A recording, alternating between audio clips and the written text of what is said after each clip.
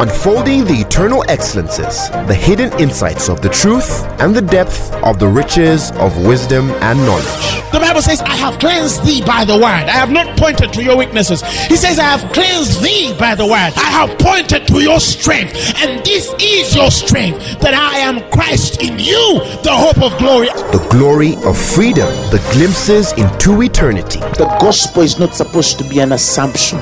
It's not supposed to be just a mere presupposition. Truth is older than language, but the word of God is way deeper than any human language. And now, Apostle Grace with the word. A story is given in the Gospel of St. Luke, the 5th chapter. If you'll open with me. And we're going to begin with the first verse. The Bible says, it came to pass that as the people pressed upon him, who was that?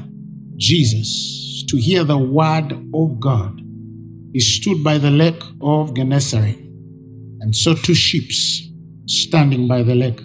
The fishermen were gone out of them, were washing their nets. And he entered into one of the ships, which was Simon's, and prayed him that he would thrust out a little from the land. He sat down and taught the people out of the ship. Now when he had left speaking, he said unto Simon, launch out into the deep, let down your nets for a draught. Simon answering said unto him, Master, we have toiled all the night and have taken nothing. Nevertheless, at thy word we will let down the net. When they had finished doing this, they enclosed in a great multitude of fishes, and their net brake. They beckoned unto their partners which were in the other ship, that they should come and help them. And they came and filled both the ships, so that they began to sink. When Simon Peter saw it, he fell down at his knees, saying, Depart from me, for I am a sinful man. For he was astonished, and all that were with him, at the draught of the fishes which they had taken. And so was James and John, the sons of Zebedee, which were partners with Simon. Jesus said unto Simon, Fear not, for henceforth you shall catch men. And when they had brought their ships to the land, they forsook all and followed Jesus. Before I go deep into what I want to teach tonight, many people ask themselves, how did the disciples live after they left fishing? And I'm not going to tell you how they lived. This portion of scripture tells us why they left fishing. These men were fishing the whole night and they caught nothing. And this man borrows a ship or a boat, sits on it and teaches. And off that boat instructs them to launch out in the deep. And when they go to that deep, they tell him, but we've tried to do this the whole night and we couldn't get anything. And he told them, you go. They launch out into the deep and catch many fishes. Their nets broke and the boat started to sink because of the abundance of the fish. Now put yourself in the shoes of a fisherman who tried to fish the whole night and has lived all their lives at sea. They understand the tides, they understand the light, they understand the seasons, they know when it has failed to work. They've been there for all their years, and perhaps it's been generations upon generations, passing down skill and experience. And these men know if that night you cannot catch anything, you will not catch anything. And that very, very, very, very time, this Jesus sends them out and tells them, go and launch into the deep. And they catch more fish than their boats were able to take. Tell me why you'd not follow that man. Praise the Lord. Tell me why you'd not follow that man. So many of us who have served God for so many years, we can attest to this. Nobody employs like that God. Praise the Lord Jesus. Nobody pays like the God of Abraham, Isaac, and Jacob. Hallelujah. Nothing can pay. But that's not what I wanted to preach about today. I felt I would lay some emphasis for somebody because it will open your eyes in some of the things I'm going to speak today. What I wanted to emphasize on was in the 4th verse, a very deep conversation or allegory, if you might call it. Launch out into the deep and let down your nets. Why do I call this an allegory? Because on the face value, on the look of things, many people look at the miracle that Jesus did, but they don't see the innate instruction that comes through the eyes of revelation in as far as what God requires of the church, generally speaking, from us to learn to launch into the deep things of God. So, in this allegory, like it was the instruction to the men which had failed to catch fish, and this man's instruction to them, Jesus, is launch to the deep, and they catch more fish than their boats would hold. It would also imply in the world that I'm speaking in right now, that God also instructs you and I to learn the purpose, the instruction, the wisdom of launching in the deep things of God. Somebody shout, Amen. We're dealing with a generation, unfortunately, and I'm saying this from an apostolic office, that lives very shallow. They see things from the perspective of the shallow end. They build life, build ministry, function only from the shallow ends. Unfortunately, many of us, because we function on the surface of things, we're not able to get or connect to God's best. I always emphasize this thing called God's best, and you always hear that in sermons. It's not just a cliche. God wills the best for you. God wills the perfect for you.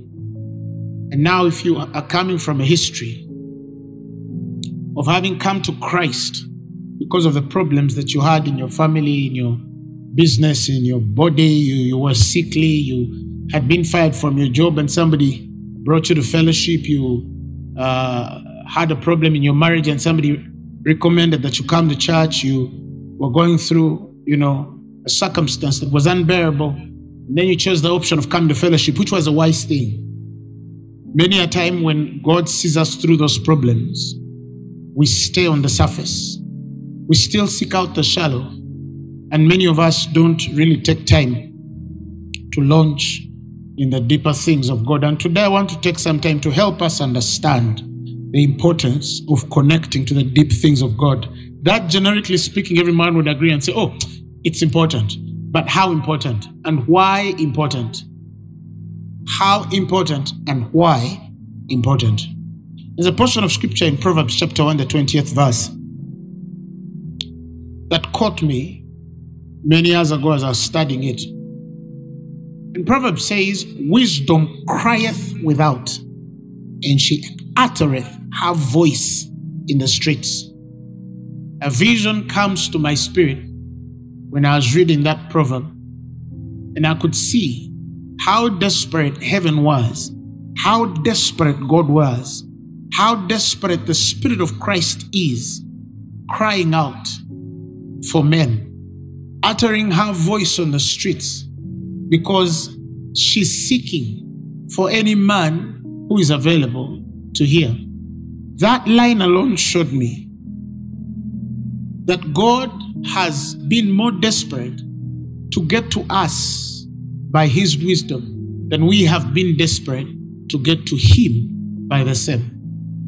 By the time He cries out, by the time wisdom cries out, you have people who say, oh, I read the Bible, but I don't understand it. Oh, I try to study the Word, but it is hard for me to demystify. I try to connect dots, but I can't understand. And then they ask those who understand the Bible, say, how do you study this? How do you understand this?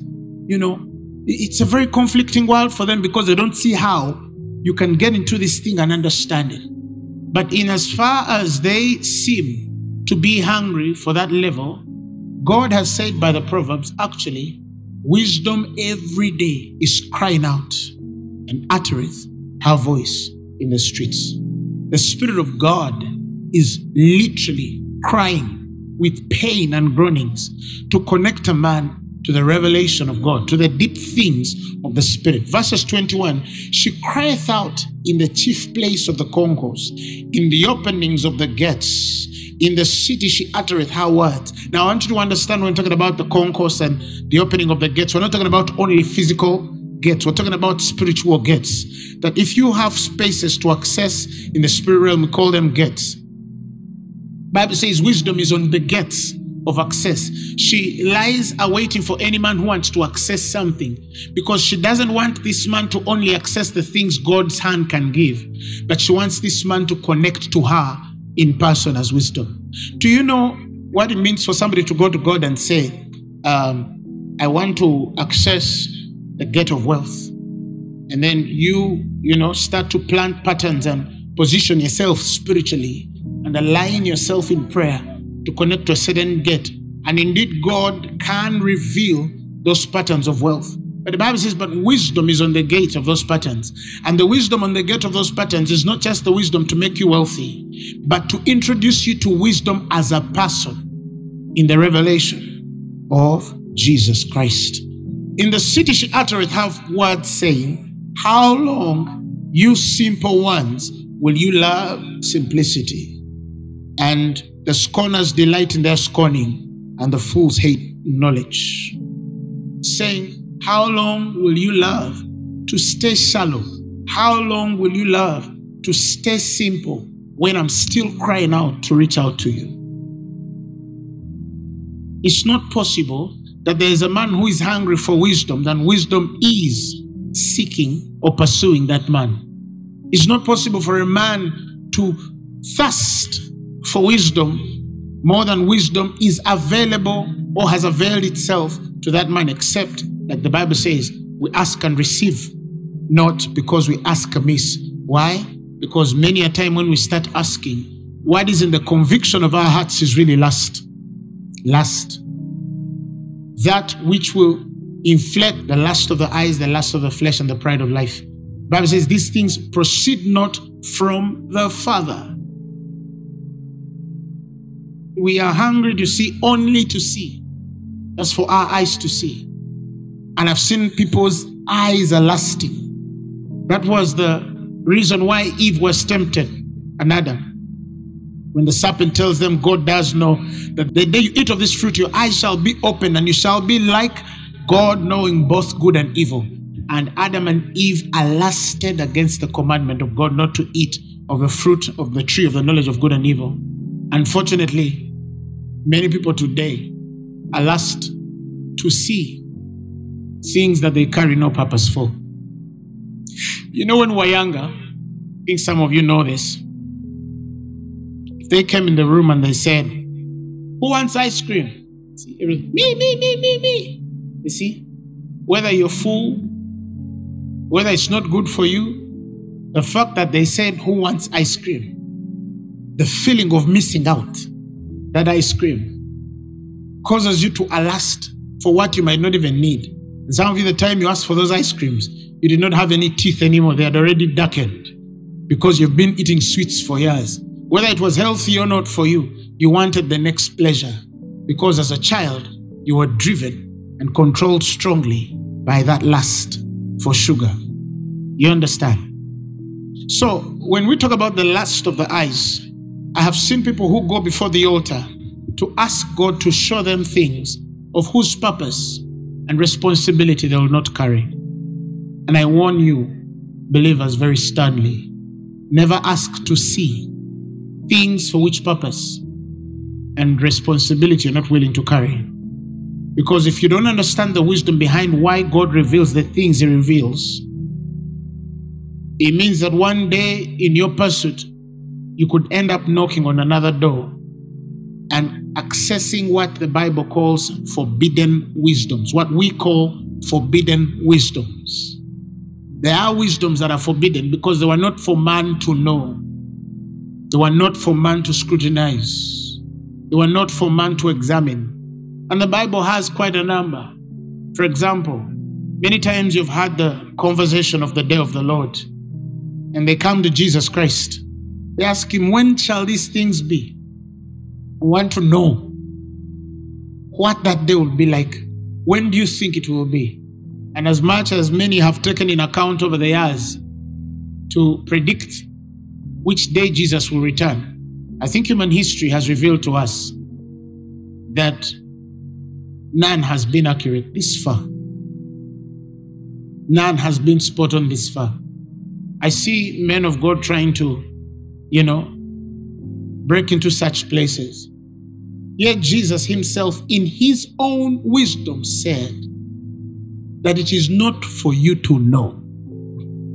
It is not for you to know.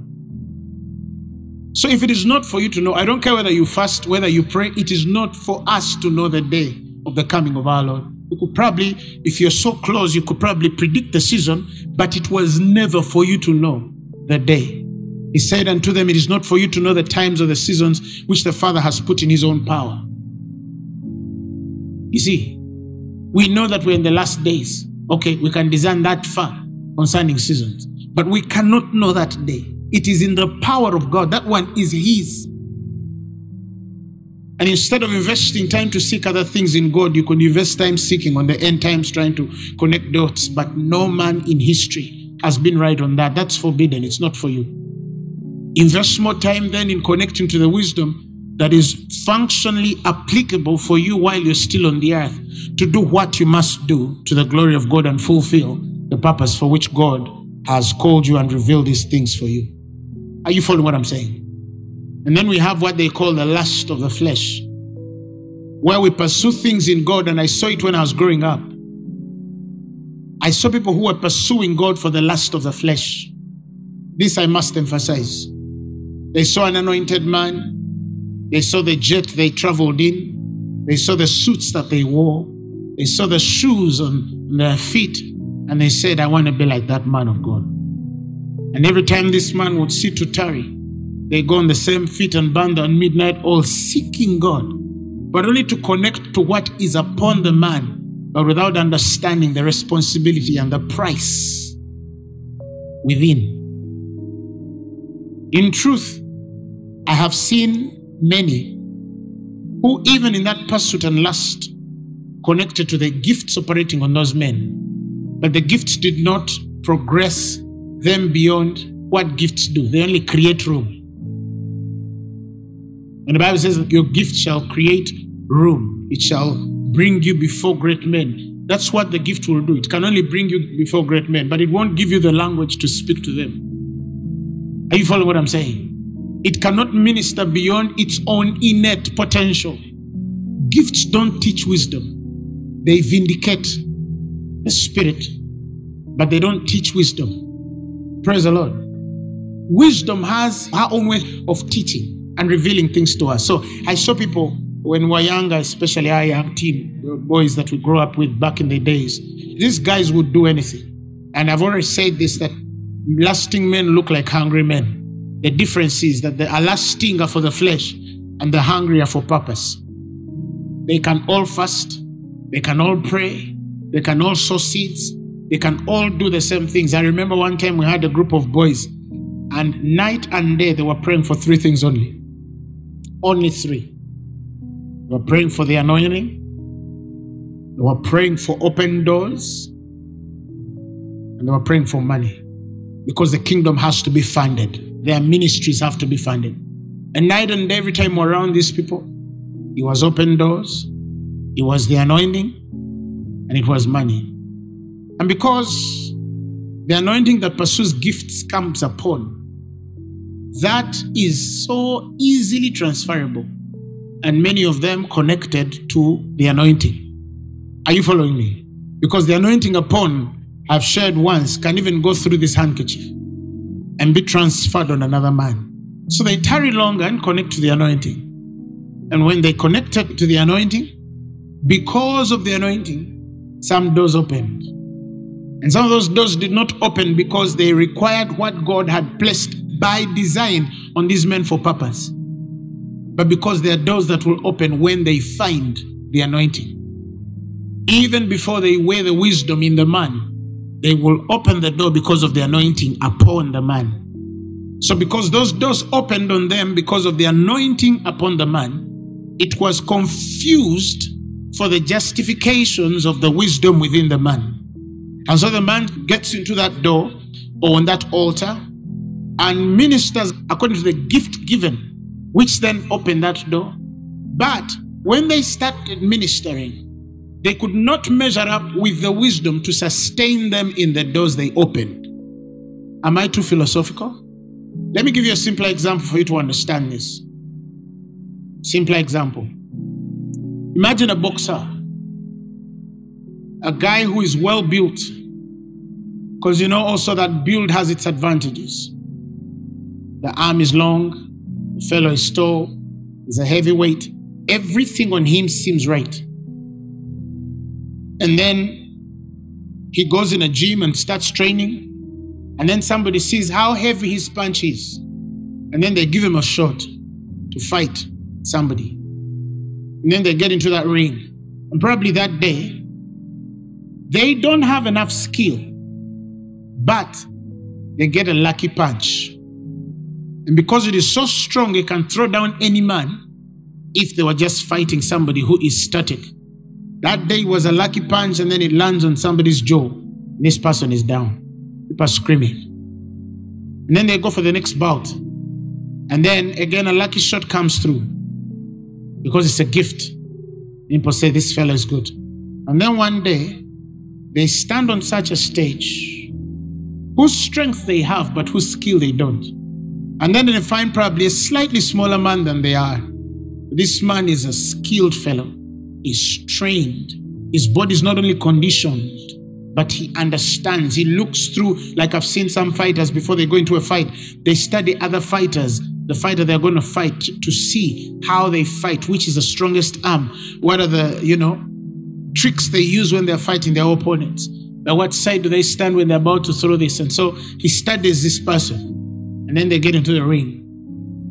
And they expect that the same thing they've been doing with the lucky punches is going to work this time.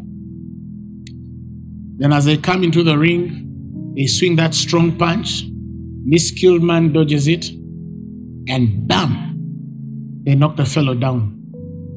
And then the disappointment of the world. How? How could they beat this guy? The man is strong. Out of anger, he asks for a rematch. One time I was reading the memoirs of this famous Mike Tyson. Then he said something that I find true if you've watched boxing for a couple of years. Mike Tyson said, everybody has a plan until they punch you in the mouth.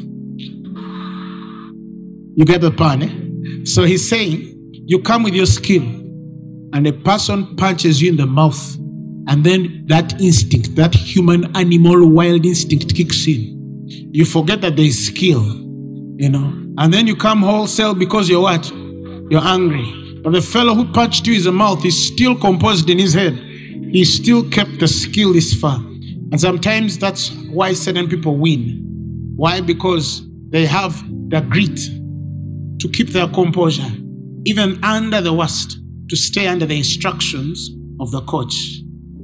You understand? He's bleeding, but when he sits down in the round, they tell him this is what you're supposed to do. He comes back to obey the instruction that was given him. And they tell you the best fighters in the world are the fighters who know how best to follow the instructions of their coaches, as far as I know, in that world. Now, why did I give this kind of story? That a fellow looked so strong that on a certain stage, he could not stand because it required more than strength. It needed a certain skill. Back to the people I was trying to tell you. So, because they are lusted for the anointing opens certain doors. And it brings a certain wealth. Because you can pray for somebody and they do things for you. You can prophesy in the life of a person and they give big. You can do something by gift and then people recognize the presence of God on your life and they say, what do you want? And they give it to you. So the money came. The anointing was upon them. But the wisdom that should follow or be followed, let me say, by the anointing they carry would not equate. And many of them over the years have either shipped wrecked, or some have dried brooks, or some their stars have dimmed.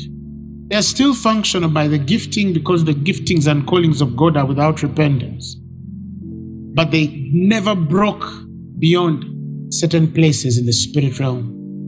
They never broke out like they expected to have broken out one day. Why?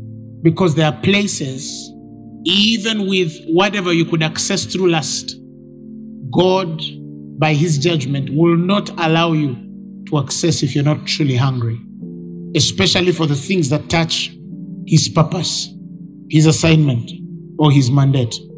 So you have a bunch of people who seek the deep things of God because of that feeling of missing out what could be available.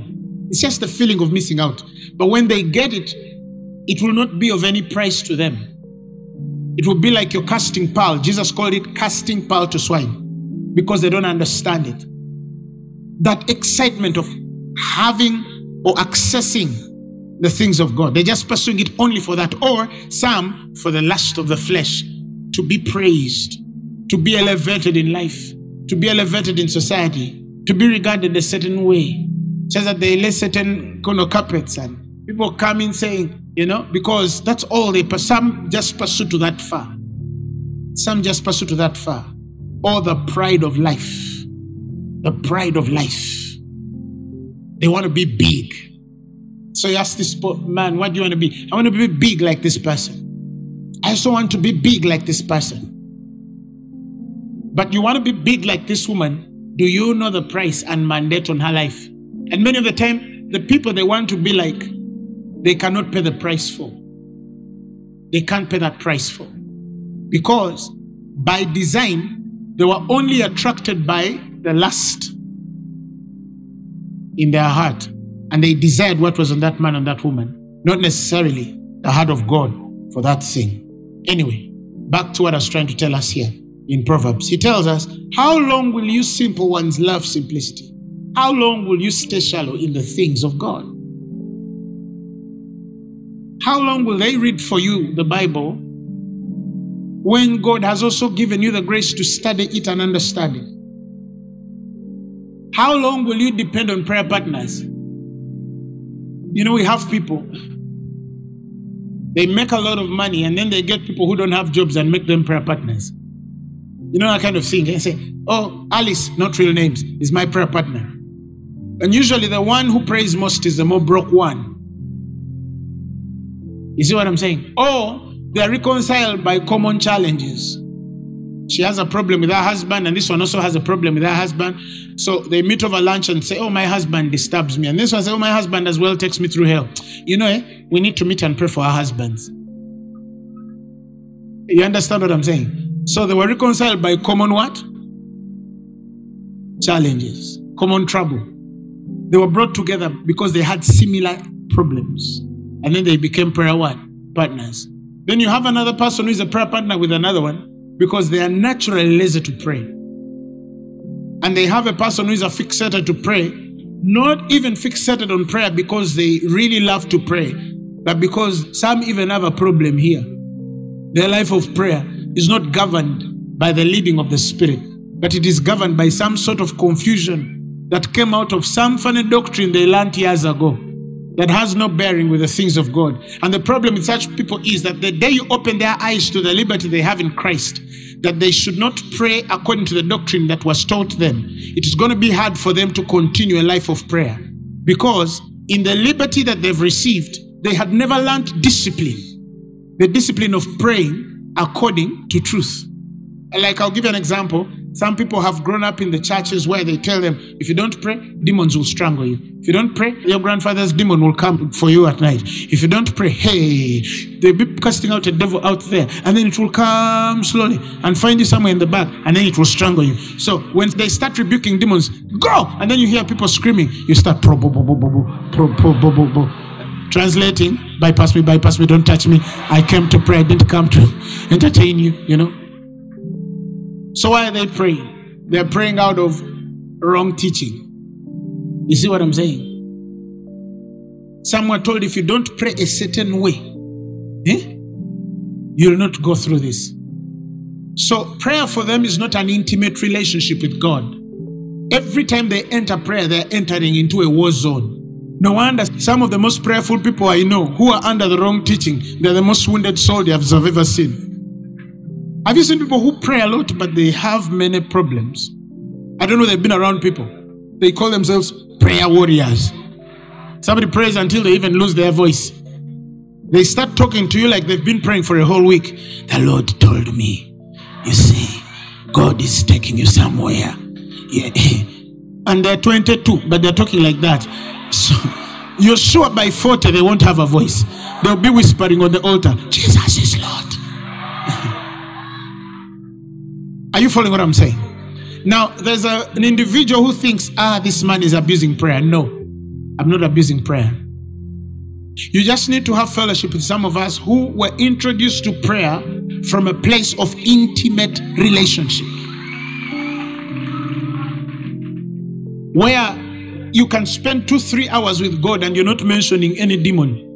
No demon is in conversation. You're simply connecting to who he is, to be one with the Spirit. Oh my goodness. That thing shines the countenance of any man who knows how to pray that way. But do you know, I've found people who, somebody is from a week of prayer and they come back possessed. I've seen people, they look like they are demon possessed, but they have spent a whole week praying. Apostle, what do you mean by that? Yes, because you can pray amiss. You can spend a whole week praying wrong. The least I care, you can even do 20 weeks on a mountain, but you're making the wrong prayer. Years ago, I told you of a person who was found at the prayer mountain, speaking 2 things only. Sitting koko, ndimpungu, sitting koko, ndimpungu. Now, let me translate it for my friends. They were simply saying, I'm not a chicken, I'm an ego. I'm not a chicken, I'm an ego. I'm not a chicken, I'm an ego. I'm not a chicken, I'm an ego. I'm not any chicken, I'm an ego. I'm not a chicken, I'm an ego. I'm not a chicken, I'm an ego. I'm not a chicken, I'm an ego. I'm not a chicken, I'm an... Who told them they were a chicken?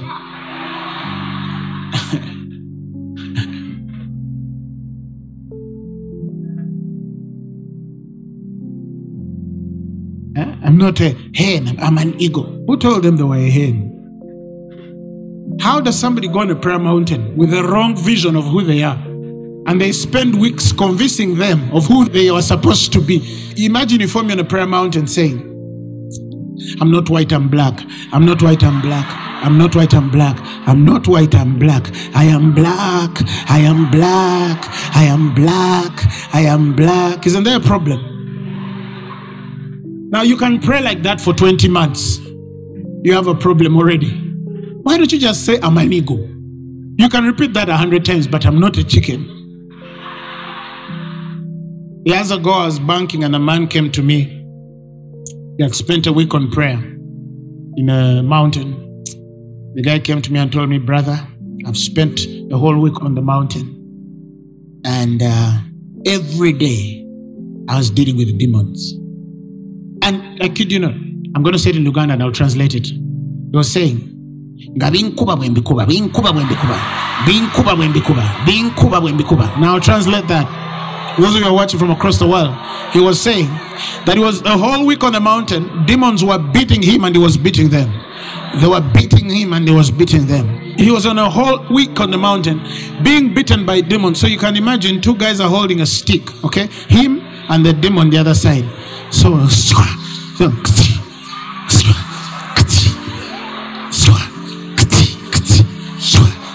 a whole week.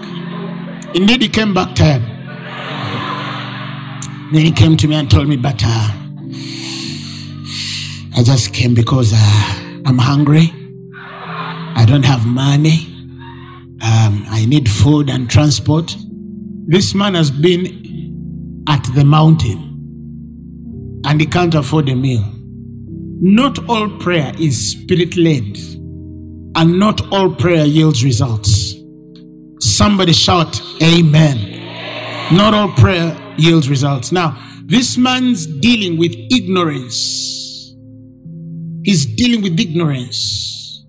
And I know them like that. They spend weeks. We were dealing with a story a couple of years ago. Somebody's wife got an attack. And then this man goes on a prayer mountain for 4 weeks asking God what's wrong with his wife. And he says that God revealed to him that his wife is under attack because they gave somebody, that a demonic agent gave her a bed. Now, there are people who can be strangled by demons because they're in a wrong bed. But there are people who also have known who they are. That even if they had their bed in hell, like the psalmist says, even there the Lord would be with them. Do you understand? As telling believers, we sit in cars of men who put witchcraft. But those things shall by no means harm you. People do witchcraft in their flights, and you sit in those aircrafts. Are you kept by the power of the witchcraft they put in that aircraft? No. You're kept by the power of God. Somebody shout hallelujah. So, yes, maybe there's a group of people, the Bible says, because of a defiled conscience, eat as unto the idol. And because their conscience is weak, they're defiled. You see, the weakness of the conscience can make the things which should not attack you to attack you. How can you live all your life praying against the witchcraft your auntie did 30 years ago? What is that doesn't live? I always ask these people, how do you cast out devils for 20 years? 20 years, you're still chasing the same demon. 30 years, you're still breaking the demon off, not getting married. You're 60, you're still chasing. Since you were 25, you even fasted. If you're praying the same way and don't find results, chances are you're praying the wrong way. Am I helping somebody? Am I helping somebody? Yet there's a girl who they can't even wait for her to graduate to marry her. And you both believe the same God? No. Somebody say far from me. Yes. So somebody spends 4 weeks to pray out something they could have actually spoken to instantly by understanding. Oh no, you don't understand demons. No, you don't understand God. I'll answer you. You don't understand God. The Bible says, greater is he which is in you than he which is in the world. And that is true even before you pray. If you're a believer, even before you pray, greater is he which is in you than he which is in the world. In the world. Are you following? So that's why I said to you years ago, I'm not intimidated by men. Oh, this person prays a lot. No. Show me the fruit of their prayer. You bring a lame man and we both pray. They'll pray, me I'll speak. You understand? I'm not intimidated by somebody because they are fasting for 100 days. And did I mean I don't fast? Oh no, I fast longer than many of you, if not everyone here. But my point is, I'm not intimidated because you are fasting. I'm intimidated if you fast in truth. I'm convicted and provoked to admire if a man is really praying in truth, because I know that's the way of results and answers. But some of us, even the way we pray is wrong. You're still pleading with God to do for you what he already gave you. The Bible says you've been given everything that pertains to life and godliness. Why are you still praying as though you've not been given? And yet some of us, when we get in the very presence, we just thank because we know we have been given. How can we have the same results? Now you continue begging all you want. You see, heaven deals with you as a child of God. And all things are given to you. So some of you pray with conflicting language against truth. Every day you're praying against truth. See, if you go now to the core of things, it's again because they've lived lives of being so simple and carnal. You just, hear Thursday service, it's enough. Sunday, you try to come, or you don't, or you hear Sunday and Thursday, you say it's enough. You are okay being simple as long as you have food on a table, you drive a nice car, and you live in a good apartment, which you rent, by the way. Are you following what I'm saying? So he asks you, how long will you love being shallow? How long will you love being simple? How long will you just scratch surfaces of depths that have been availed to God by you? He tells them, 22, how long, you simple ones, would you love simplicity? And the scorners delight in their scorning, and fools hate knowledge. Verses 23, listen, he says, stand you at my reproach, and behold, I'll pour out my spirit. I'll introduce you to a certain level of anointing.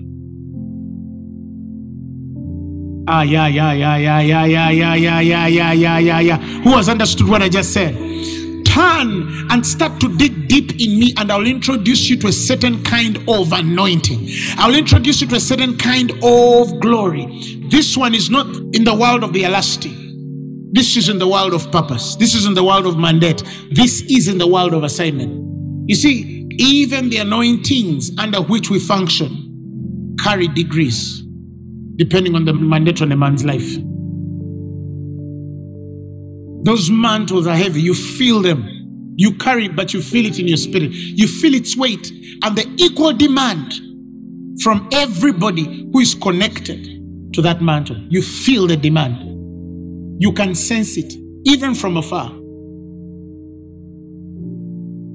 You know, one time I studied Jesus, and I look at this man as a man who carried a mantle for the world. What that means to be the savior of the world, not his home community.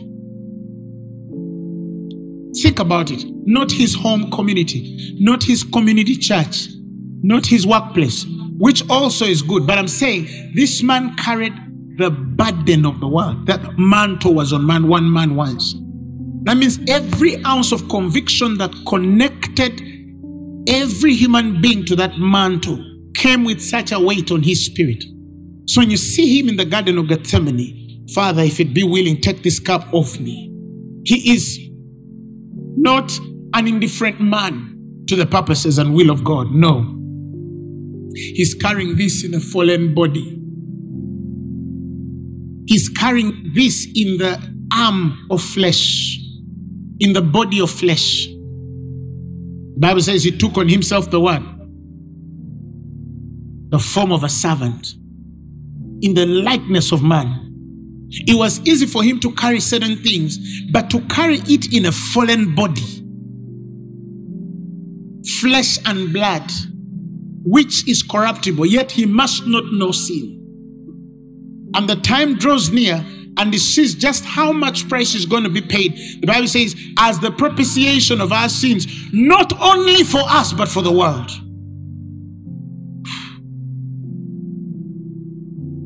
Some of you, you're even stretched as an administrator in your local church of 20 members. You are dying already. You can't breathe. You're an administrator in a local church or fellowship of 20 members. The center, you're 20, but you're already overwhelmed. You want to quit. It's too much for you because you can't join it together with a job you have from 8 to 6. Or some of you don't even have a job, but you're overwhelmed. Are you following what I'm saying? I have people who are already overwhelmed. They are 22, but they are tired of serving. They are 30, they are 40, but they're saying, it's too much. Then you ask her why. There's this girl I serve with. Oh, what a carnality. How does Satan convince somebody to frustrate you from serving God, and you take all that in and say, I'm done. I'm done. And I've seen people who have left their estate. I've seen people who have put down plows in places heaven would not agree with. You see, when the Bible tells us, it says, no man having put down his hand to the plow and looking back is fit for the kingdom of God. This word kingdom here is called realm. There are things you will do, and they will make you unfit for some realms in the spirit, even though you desire them in prayer, because some of those realms in prayer, those realms of the spirit or in the spirit, require you to have certain plows in the hand. It's like even before Jesus died, a man would say, you shall serve the Lord your God, that's a plow, and he shall take sickness from the midst of thee. This was also of whether Christ had yet come to shed that blood. God would extend his hand to heal a man because he serves God. Read it. He says, you shall serve the Lord your God, and he shall bless thy bread and water, and he will take sickness from the midst of thee. Verses 26. And there shall nothing cast thy young ones, nor be barren in thy land, and the number of your days I'll fulfill. That a man can serve God, and it doesn't matter whether they were born with sickle cells or by the time they started serving, they had some virus. God would say, because they serve me, I'm going to keep them. Are you following what I'm saying? I'm going to keep them. Why? Because they're on a plow. Some of you are alive because you're serving God.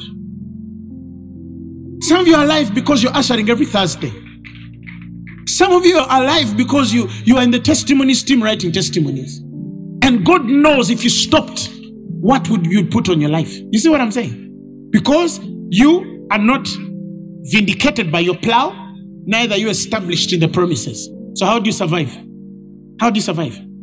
You see? Because it's a man probably who's put down the plow, but at least they can claim some things by scripture because they're in the age of grace and preserve their lives or prolong it. I mean, if in Ecclesiastes, even the wicked man knows how to prolong his day, what about you who know God? You see what I'm saying? But there is something that plow comes with. Now, there are people I know who by far have disqualified themselves from the realms they should function in because they put down a plow where they were not supposed to put down. And why? Because they were offended by some man, some woman, some brother, some sister. And God says, yes, she offended you, he offended you, but it was not right for you to put down that plow. Because then it means I, God, am paying the price of the indifference of your sister or the indifference of that brother. It means you have not yet loved me enough to count all things but dung for the excellence of the knowledge of Christ. You've not yet learned to separate the lawful from the expedient, the precious from the vile. You've not yet understood to see the bigger picture always, even when Satan would draw you into the confusions of looking at those myopic little fights that happen among people. And some people are simply a disagreement away from purpose. They're just a small argument in the choir away from serving God in the choir. They're just a small offense away. Just 2 or 3 words spoken to them, and they're going to quit the department God appointed them. But it was God which appointed them. And then those other things start falling out of, line, and things stop reconciling with the tandem of the predicted growth that they ought to have by Christ and by what they know. And you start to look at them, like the Bible says, and they're weighed in the balances. They're weighed in the balances. Certain things don't fit right in consonance with where you expect them to be, according to how long they've walked with God. There's already a conflict there that you carry no language to explain. And I see that all the time. That this person, with the time they have served God and the things they have done in God, they should not be dealing with such issues. These things should have left long ago. But if you look back, they were consumed by offense and took on off or stripped themselves of the responsibility God had given them. Somebody say, God help us. Back to what I was saying. That when you turn, he said, I will put some sort of thing, anointing, glory on your life because you have, separated or consecrated yourselves from those which simply pursue the simple things of God. You want to launch deeper in the things of God. Invest yourself to know God deeply. Study the word like you're not just looking for a job. Don't study the word like you're looking for just marriage. Don't study the word because you need that contract to break. Study the word for yourself because you want to launch to God's best as touching the glory and anointing that pursues his chosen. In fact, in this life I have met men who have dug long enough to translate from the called to the chosen. Some are chosen at birth, but some are chosen because they are veiled. They availed themselves when God needed. So when the Bible says that I sought for a man who should stand in the gap, why didn't he just look for one man and tell them, I chose you for that gap? By the time God seeks for a man to cover a gap so he would make up a hedge for the land, it means that the man which had chosen rebelled or refused to be available. Because God is like that. You see? Remember when the apostles took the gospel to the Pharisees and the Sadducees, the Essenes? when they preached to them and they refused the gospel, he said, seeing that you do not count yourselves worthy of eternal life, he says, lo, we turn to the Gentiles. They go in a city and preach the gospel. You reject it. They dust their feet and go to the next city to preach the very thing that you rejected, to give life to men of the very thing God had chosen you before. I've seen God reassign people in this one life. And from the apostolic office, there's nothing as painful to reassign you. And because you're simple, you don't know how weighty that is. You just see stalemates in your life. You just see certain things stuck, not moving, not advancing. Yeah, the gifts don't leave. Those are without repentance. But the assignments, brother, they leave. Because they are tagged to divine purpose. They're not tagged to your convenience. They're not tagged to your timing. They're tagged with God's timing. If you refuse to move, when God is ready to move, He'll look for a man who will move. I know people who can even discern, I was supposed to be here by this time. They know it in their spirit because God has innately created that conscience. It's like a red light blipping in your heart telling you this is not where you are supposed to be. And it keeps on poo. They call it frustrated potential. Inside your heart, you feel a potential of things the world you're in cannot advantage you to function, apply, or access. You feel you can, but the things around you cannot advantage you. No doubt the skill is there. No doubt the training is there. The potential is there. It's there. You feel it that you can do it. But every time that opportunity comes, you see it fall on another man. You're praying for a certain door and you see a less accessing it. Then tomorrow you say, let me go and fast further. You fast and pray and sow seeds. And again, you get onto that gate or that well. You're almost falling into the well. And then you find even an inferior one has fallen in. A least deserving one has accessed it. That imbalance happens every day in the world. That's what the Bible calls princes walking on feet and servants walking on horses. It's an evil on the earth. When he returned under the sun, he saw servants upon horses and princes walking as servants upon the earth. The grace of royalty is on you. The anointing of royalty is on you. But by principle and pattern, you never built that life to align yourself to the deeper things, to access the comfort or conveniences that came with the potential God had placed on your life. You go for a job interview and a less man is given that job. You have credentials, they even tell you you won everyone, but unfortunately we're not going to give you that job. Oh, sorry brother, you are overqualified. How can a man be overqualified? By the time you packed your bags and went into that interview because you needed that job, how can they tell you you're overqualified for this? Yet even your qualifications cannot call you. They don't invite you. You're living in that confusion every day. Then you start blaming everyone. Oh, this person did this to me. This person did that to me. This is the only reason why I'm going through this conundrum. It cannot happen. These people are doing this. Oh, this is happening to this. When I was going here, my uncle did this to me. My auntie did this to me. You're blaming everyone instead of taking that responsibility. That at one particular point, it will have to be what you know to do to break through certain things, to enter certain places, to access certain realms. Some of you are not fit for the realms you're fasting for because you've not exercised yourself in the discipline to endure the pressure those realms come with. They would kill you if you entered. It's for your advantage that God keeps you in a certain pay grade, because if you have more money than that, already where you are, the ushers are fighting with you.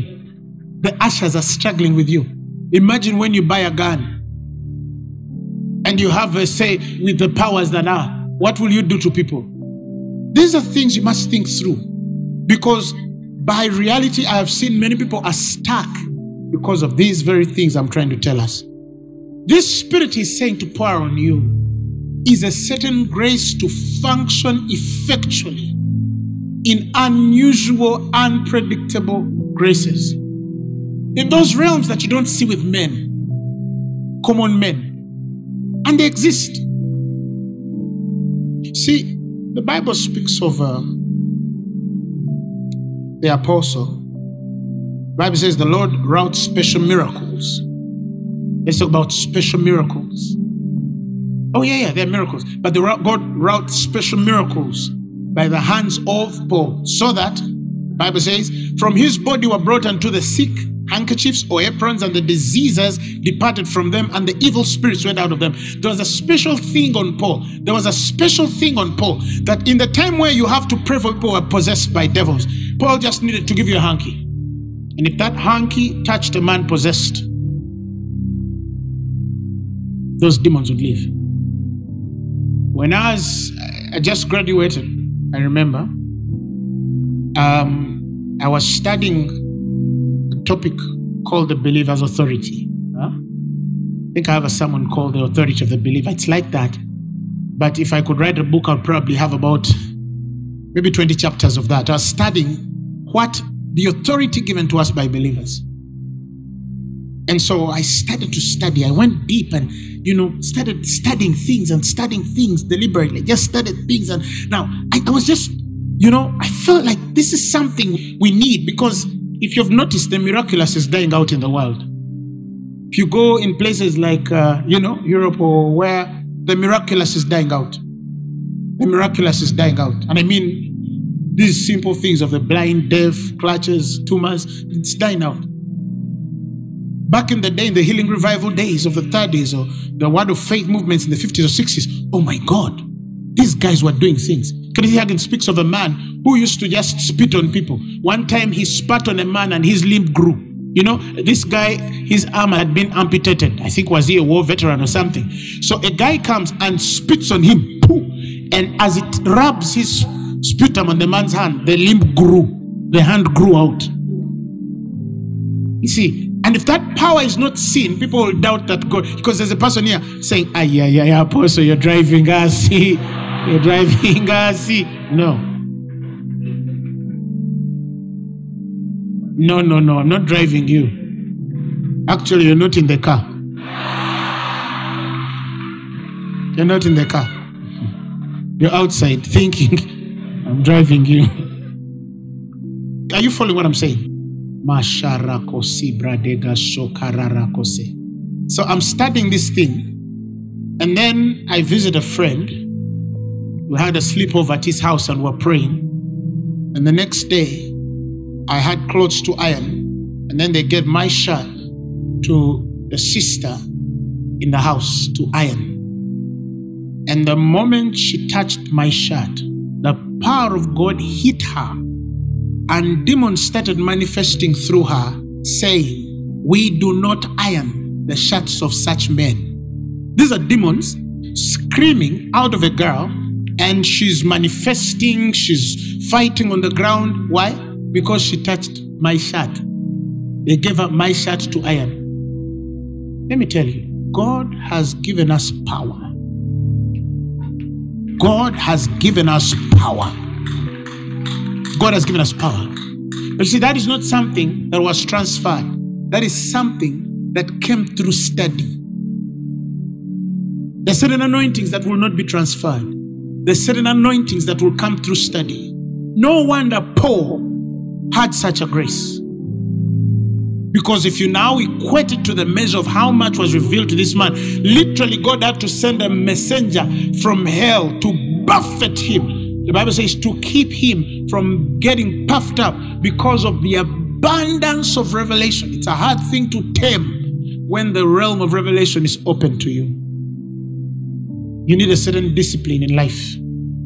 That discipline does not come. God might allow certain things to keep you, to remind you that the treasure is in earthen vessels. And I have seen men who carry those weaknesses, and they are judged indifferently by men, you see, who have not even stepped 2 degrees to where these men have moved in millions and millions of degrees, because they don't yet understand that some of the tests that come don't necessarily come to men and women of God because they don't know God. Some of them, it's because of how much they know. So what happened to Paul? He says, lest I should be exalted above measure through the abundance of revelations. There was given to me a thorn in the flesh, the messenger of Satan to buffet me, lest I should be exalted above measure. So there is something in Paul that refused to humble him when he started to access certain revelations. And God had to bring something for his good. 3 times he prays it out. God says, no, my grace is sufficient for you. You'll keep this. I need to keep you human. Well, if Paul had the wisdom to stay humble, he would not have attracted that messenger to buffet. But also, you cannot judge Paul because you don't know how much was given to him. You don't even yet understand Paul's letters, just letters. What about his teaching? If the book of Romans, some of you are here, you've never even studied 1 chapter of Romans, and you're judging Paul. Huh? You're saying, oh, Elijah is being chased by Jezebel. Jezebel is on Elijah. Because you're among the 7,000 who are hidden. Don't you see something wrong there? There's a functional prophet being chased after by Jezebel because he's functional. You're hidden 7,000 because you don't carry the mantle of your nation. Listen, Elijah was the horseman and chariot of Israel. Don't get this wrong. He was the horseman and chariot of Israel. Meaning, he was the army of Israel. One prophet. You didn't need an army when you had Elijah in the country. He can smite them blind, all of them. He can make one prayer and 1,000,000 armies fall in just a second. That's just how much anointing was on this man. You didn't need any protection when you had Elijah. Now, Jezebel is pursuing him. And then you see people judging. If he's a prophet, why is Jezebel pursuing him? Why is Jezebel pursuing him? At least they're pursuing him. For you, if you become visible, they kill you. For you, Jezebel died to even chase you. No, she just kills you. That's why you're hidden. Tell your neighbor, either be hidden or be mantled.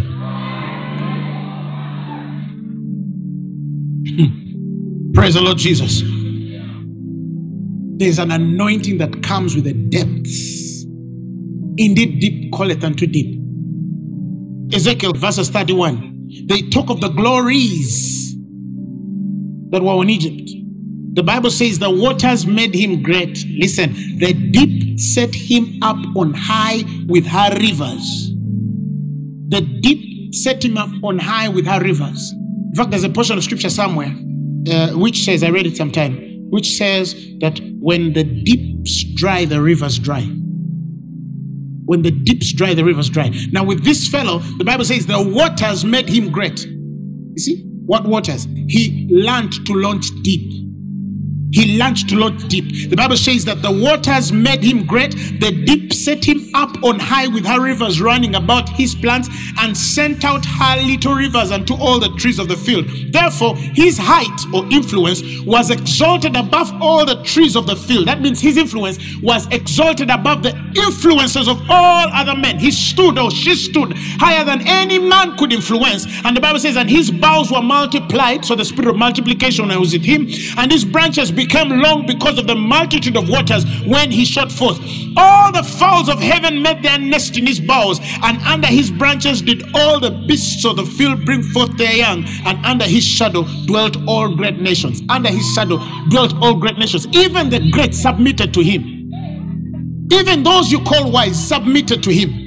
Even those you call opulent submitted to him. Even those you called affluent submitted to him. Those you called powerful, he was more powerful. They all sat under his shadow. He was their cover.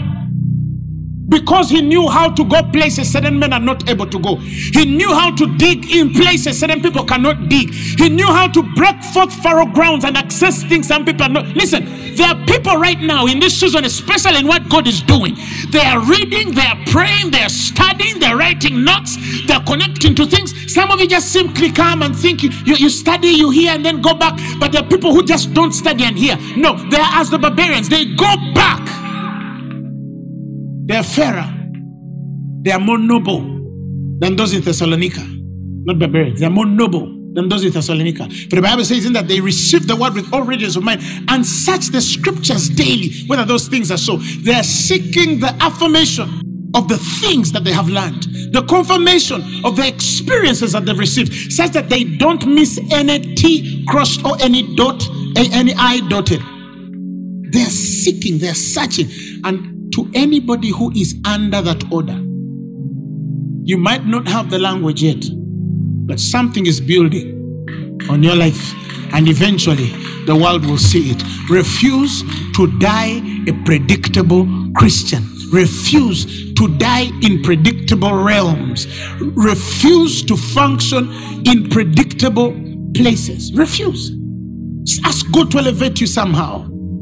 And He has told us the secret. Thank God we have the person of the Holy Spirit. The Bible says in 1 Corinthians, if you read the Amplified Version, 1 Corinthians chapter 2 verses 9, it is written, eye has not what? Seen. No ear has what? And has not entered into the heart of what? Man. All the things that God has what? Prepared and made and keeps ready for those who love Him. The things God has prepared for you. And not only prepared for you, He keeps them ready. They are not rotten. They're still waiting. Okay? You have delayed 10 years, but it is still waiting for you. He keeps them ready for those who love Him, who hold Him in affectionate reverence, promptly obeying Him and gratefully recognizing the benefits He has bestowed. Next line. Yet to us, God has unveiled and revealed them by and through the Spirit. For the Holy Spirit searches diligently, exploring and examining everything, even sounding the profound and bottomless things, the deep things. One version calls them the deep things of God, the divine counsels and the things hidden and beyond man's scrutiny. That the Holy Spirit in you can show you things men cannot scrutinize. He can reveal to you things men cannot examine. He can reveal things to you men cannot prove. They are deep, they are bottomless. It means as deep as you're ready to go, is available to launch you. That lake that was for the disciples had a certain depth it could get to, and now you'd know you're at the bottom of that sea. But these things that I'm talking about are bottomless. That means for as long as you are searching out, as long as you are availing yourself, as long as you continue breaking grounds, as long as you are launching deeper, as long as you continue applying yourself to dig, you'll always find something that men cannot access. It's available. It's available. But then you choose simplicity. You choose to stay predictable. You choose to live ordinary. You choose to study the word like, live for something bigger. Come on, live for something bigger. Live for something bigger than being just a good wife. Live for something bigger than just being a good daughter. Live for something bigger than being just a good company secretary. Live for something better than just having a first-class degree in your economics. Live for something better than just being a politician. Live for something better than just being a good father, a good mother, a good sister. Live for something better than just being a good citizen in Uganda. Live for something better than just being a prefect in your school, a head boy, a head girl, a sanitary prefect. No, live for something bigger than just being the leader of the choir in Fanero. Live for something bigger than just being on the security team and protocol. Live for something bigger than just being a good worshiper. Live for something bigger than just being a businesswoman in Chikubo. Live for something bigger. Because even that which you are aspiring to do, even those who don't know God in some of these aspects, they can do. Muslims in Saudi Arabia can do better than you.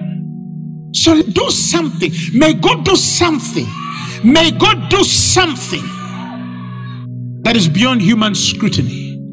Launch out into the deep. When you launch into the deep, the most notable sign, your boat will sink. Your boat will sink. And it will sink because of the abundance only God can give. But if you're telling this to a man who is a lusting, he's going to start to pursue out of lust. Yet I'm not inviting you through lust. I'm inviting you through the responsibility that is tagged to divine purpose. I want to pray with some of you today. Speak to God in your own words. Tell Him, God, launch me deeper. Tell Him, launch me deeper.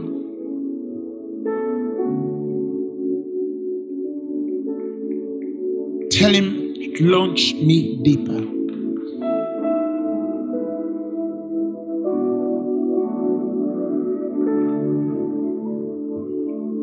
Take a few minutes and talk to God.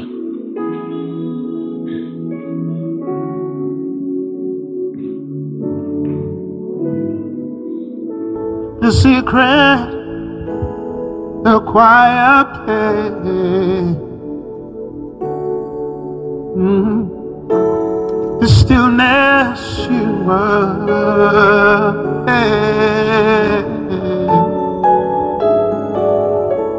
The secret, the quiet hour, I'll wait only for you, 'cause I wanna know you more. I want to know you, wanna hear your voice. I wanna know you more. I want to touch you, yeah. Wanna see your face. I wanna know you more. In the secret, in the quiet place. Talk to God. Stillness, you are there. In the stillness, you are there. In the secret, oh, the quiet hour, I'll wait only for you. 'Cause I want to know you more. Lord, I wanna know you, yeah. To know you, Yeah.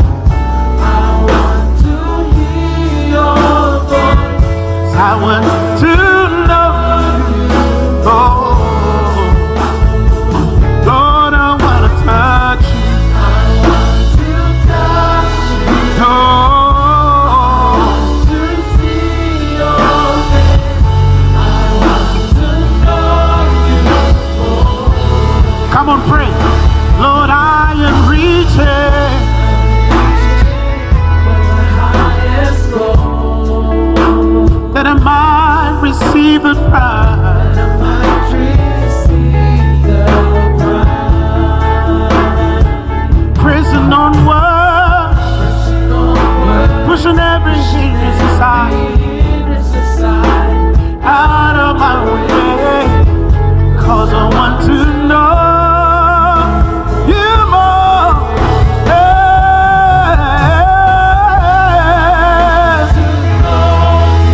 I wanna know you, Lord.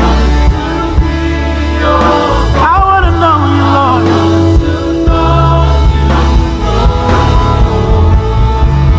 Lord, I wanna touch you. Oh, your face.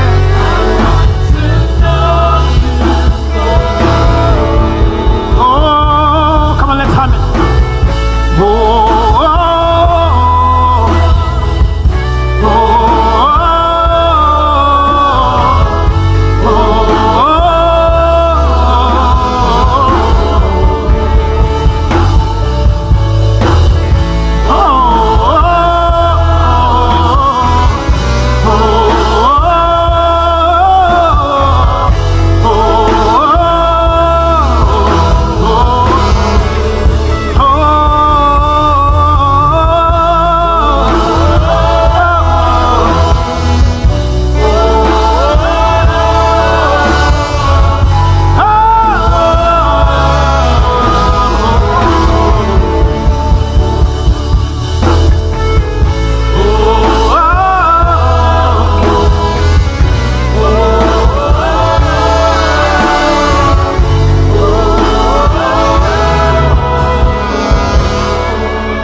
Put up your hand, somebody, wherever you can, if you can. Allow me to speak an impartation on you. Right now, the Spirit of the Lord is putting a very, very distinct impartation on somebody on this ground this evening. And that grace is inviting you in very uncommon places in the Spirit. Heavenly Father, by your Spirit I pray that may you confirm this word right now in the name of Jesus. Power of the Holy Ghost.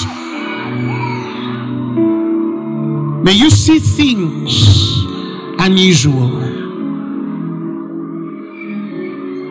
May you connect to realms unpredictable. God is launching somebody so deep.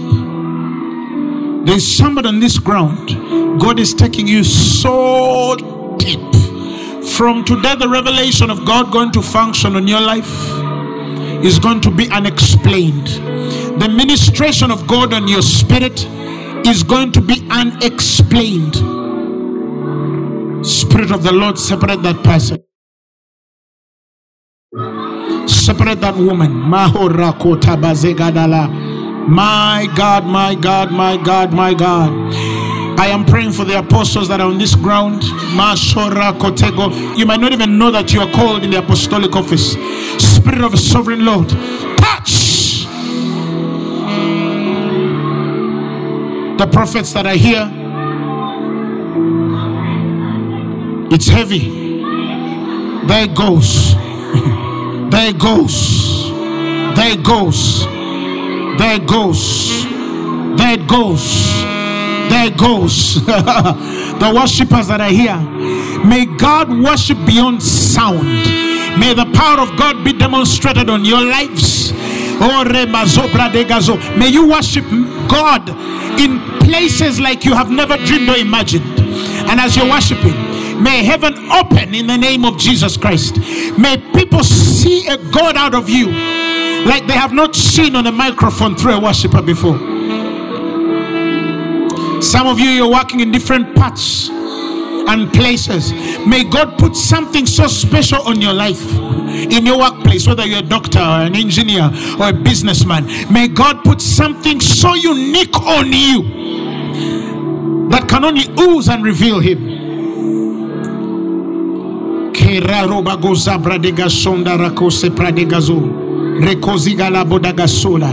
I see nations open up to some people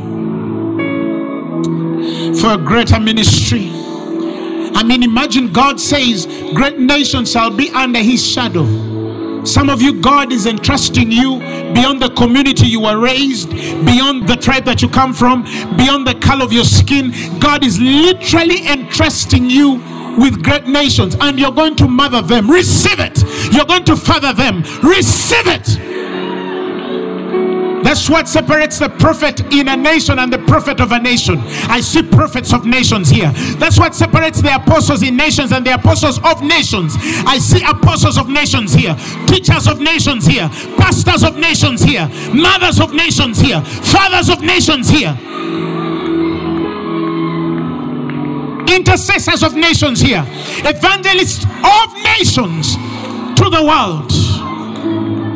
God has given you a burden to the world and for the world.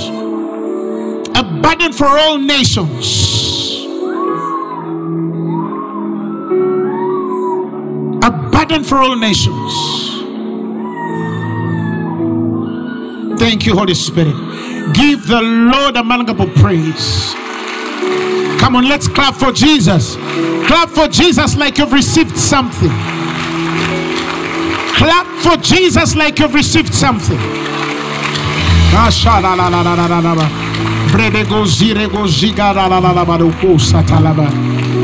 Your life is not going to remain the same again. Thank you, Lord Jesus. If you're sick in your body, receive your healing now. If you're sick, you came with a sickness. Lung issues are healed. God is healing you now in the name of Jesus.